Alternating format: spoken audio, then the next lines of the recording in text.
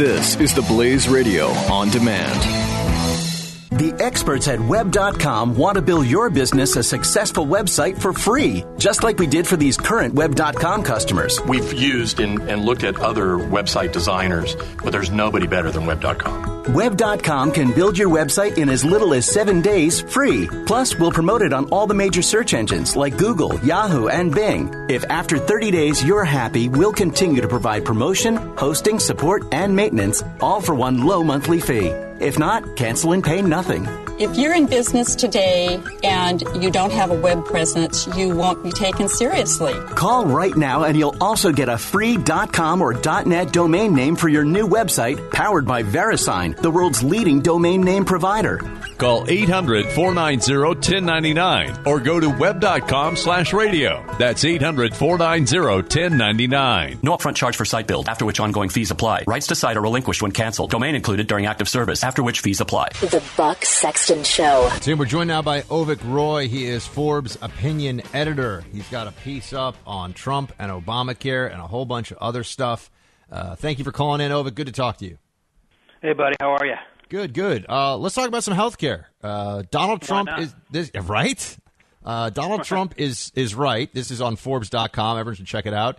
You can repeal Obamacare and still cover everyone with pre-existing conditions. Avik, how does that happen?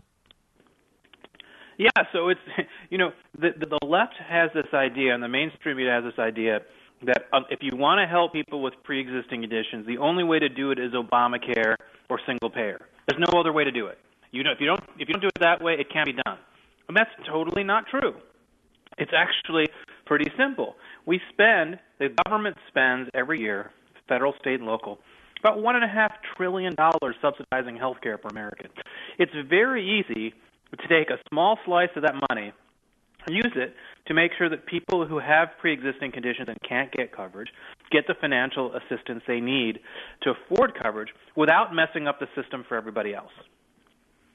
And they do this how? Well, if you think about it this way, so if we had a free market for health insurance, and we don't today, but let's say we did, the way insurance would work, like it does in every other industry, is you charge more money to riskier people and less money to low-risk people. Think about car insurance, right? If you're the kind of person who's had 5 drunk driving accidents in the last 5 years, your car insurance is going to cost more than someone who has a perfect driving record. Similarly, if you're the kind of person who's had 5 heart attacks in the last 5 years and somehow managed to live through that, your health insurance is probably going to be more than someone who's been in perfect health. And so what the left tries to do is say, well, that's unfair. You shouldn't charge people who've had a lot of heart attacks more for health insurance than people who are perfectly healthy. The problem is if you charge everyone the same, you make health insurance a lot more expensive for the young and healthy people, the people who've stayed out of the hospital, and they drop out of the market because health insurance is not a good deal for them if they have to pay a lot more for it. So that's not the way to do it. That's what Obamacare does. Obamacare says let's redistribute the wealth through the health care system by overcharging younger and healthier people for their health insurance. That's not the way to do it. Leave them alone. Let younger and healthy people pay for insurance that's affordable and financially makes sense for them. But for the people who are sick, who are also low income, who, if you're a millionaire, you don't need the help. But if you're poor and your health insurance is too expensive, then you can provide tax credits to help those people shop for coverage that is useful for them without messing up the system for anyone else. It's a more targeted approach. Do you think that Trump is going to repeal Obamacare? I mean, can this be done? Absolutely. Well, so the key thing to understand is you can't repeal all of Obamacare, every single word, as Ted Cruz liked to say, unless you have 60 votes in the Senate to overcome a filibuster. Now, you could get rid of the filibuster, but if you don't get rid of the filibuster, it takes 60 votes to repeal all of Obamacare. Now, short of that, what you can do is you can use the reconciliation process to repeal big chunks of Obamacare. The key thing with the reconciliation process, as some of your listeners will know, is that it can only be used for stuff that's germane to the deficit. So things that have to do with federal spending, things that have to do with taxes, and things that have to do with the deficit and the budget. And this is how they rammed Obamacare through in the first place, it should be noted. In part, right? So remember that actually there was a brief window of time after the Scott Brown before the Scott Brown election in Massachusetts, where Democrats did control 60 seats in the Senate. So a big chunk, the vast majority of Obamacare was passed with 60 votes in the Senate. Then there was a small bit at the end that they passed through reconciliation. But the vast majority of Obamacare was passed, it overcame a filibuster. And that's really important because, in other words, for us to reverse that, you'd also have to overcome a filibuster. So you can repeal. The key thing is you can totally defund Obamacare with the majority vote. You can get rid of the Medicaid expansion. You can get rid of the insurance subsidies, et cetera. What you can't get rid of by the reconciliation process are the regulations that force insurers to cover maternity coverage and all the other things that Obamacare does to make your premium so high. So all the things when we talk about Obamacare rate shock and your premiums going up, all that is driven by the regulations in Obamacare, not the taxes and subsidies. So that part does require 60 votes in the Senate. But here's how it works. And I talk about this in the Forbes article you mentioned at the open. You repeal by a reconciliation the funding, the taxes and the spending in Obamacare in the first 100 days of the Trump administration. Then what you do is you phase that out. You say, okay, we're going to continue those funding streams for 2 years, and then take that 2-year time frame to replace Obamacare with something that is more on the conservative side of things. And then when you hash that out and you figure it out, you pass that with 60 votes. How do you get the 60 votes? Because the Democrats know that if they don't play ball, the whole thing goes away. And rather than allowing the whole thing to go away, they'll need to play ball and sign on to something that's more constructive and more market-oriented. What is an Obamacare plan like right now? If you get a gold plan in New York, do you have pretty decent health care coverage if you buy a plan as an individual off the exchange and you go for the best that you can get, or is it still crappy? Well, it's still crappy. I will say New York is one of the few places where Obamacare is not. On the relative scale, New York State is, and New York City in particular, are places where Obamacare is working better. And why is that? Because prior to Obamacare being the law of the land, New York State had a very similar system. In New York, prior to Obamacare, you couldn't charge people of different ages or different health statuses or different genders different rates for insurance. So the insurance market had already been destroyed in New York. Obamacare bailed out New York by creating the mandates and the subsidies that got more people into the market. So New York's sort of a special case, but say Texas, where I live. Texas premiums have shot up dramatically because we didn't have all those Obamacare-like regulations in our state before the law, and now we do, and so premiums have more than doubled for most people. But so in a state like Texas, how different is something you get off the exchange versus having I don't know, one of the big Blue Cross Blue Shield or United or whatever the biggest healthcare providers are? I mean, how different are you? The benefits of the plans differ by a lot, or are they actually somewhat comparable? Yeah, so I mean, it's often Blue Cross and United, those kinds of companies have been offering plans on the exchanges. United has pulled out, but it's Blue Cross that's still in. But the way to ask the question, I think the question you're trying to ask, Buck, is what were plans like before Obamacare and what are they like now? Yeah. And the biggest differences are, one, the premiums are a lot higher.